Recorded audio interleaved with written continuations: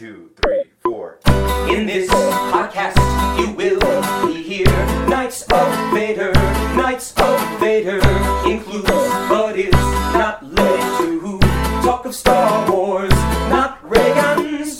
We can't truly prepare you for the junk that follows this song, but hey, we gave it a try. So here's the Knights of Vader. Crystal Fox reports they are divided. Prequel, sequel, hate and love they fighted. I know that we are just musicians tired, and their time is up. So here's the Knights of Vader. Impressive. Most impressive. Happy May the 4th, everybody. Or, happy May the 7th, or happy maybe June the 26th, depending on whenever you're listening to this. Folks, I'm sorry for not having... Well, first of all, you know what? If you're coming to the podcast for the first time, this should be a really weird episode to come to the first time for Knights of Vader. I'm Zach Weber. I am your humble host amongst many others on this podcast. And first, I want to apologize for not having the May the 4th episode out earlier. Just want to say that I know we've hyped that up a lot in the last couple of weeks, months, and that's not fair to you. But I do have to say, you're probably looking at this week's episode length and like, wait, May the 4th episode, why is it only a few minutes long? Well, that's because Rob and I had a very special discussion in mind for May the 4th. We actually recorded it. It is available for you to hear, but there's a reason why it's not in this episode. And I'm going to tell you why. Is that for May the 4th, Rob and I decided to talk about David Lynch's Eraserhead over Colin Madman Trevorrow's The Book of Hank. Because we figured that Rob and I have wanted to talk about Eraserhead for a while. But the problem is that the further this conversation went on, or actually discussion, it went for over 3 hours.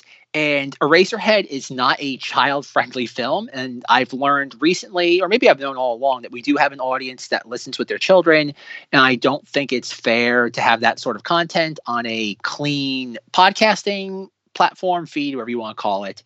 So if you're interested in hearing Rob and I's May the 4th Eraserhead discussion, go over to Cinemodities. The episode will be released at the same time this is going out. The episode is going to be called something along the lines of Zach and Rob talk about Eraserhead on a Star Wars podcast. Except that obviously we won't be, but it's in the context of a Knights of Vader discussion. And just for those of you wondering, Eraserhead is one of George Lucas loved the film. It's the reason why he offered David Lynch episode 6 back in the day, was because he thought David Lynch was such a visionary. It's an interesting conversation. I don't think you'll be bored, even at 3 hours. But I just wanted to give that little heads up that if you go over there, you can listen to this episode, because I don't want to say it's not safe for work, but it's something that's not safe for this podcast. Let's put it that way. And I even put a disclaimer at the beginning of the episode because I just realized that's not how I wanted to do things with Knights of Vader. But while I'm here and I have your attention, I know a couple weeks ago I said I was burnt out. That is still mostly the case. And with that being said, we had a meeting. The Knights of Vader and I all sat there and discussed this, and we have decided to move to a monthly release schedule. On top of the episode that you're hearing now and the Eraserhead discussion on Cinemodities, you can also expect a Knights of Vader episode this month, sometime maybe around the middle of the month, maybe a little bit later. It will definitely be released on a Thursday. But going forward, we will be going on a monthly schedule for the rest of the summer at the very least, and expect that sometime probably more toward the middle of the month. Just give us some time to work on it. And the reason why we're doing this is not just because I'm selfish, but it's also for the fact that there isn't a lot of Star Wars news out there. I know there's a lot of stuff coming out about Taika Waititi and his thing, but it's an announcement. We've been there before, Star Wars fans. Announcements mean nothing. Show me something concrete and I'll believe it. But no, we're going to set the release to change to a monthly release schedule. We just want you to know.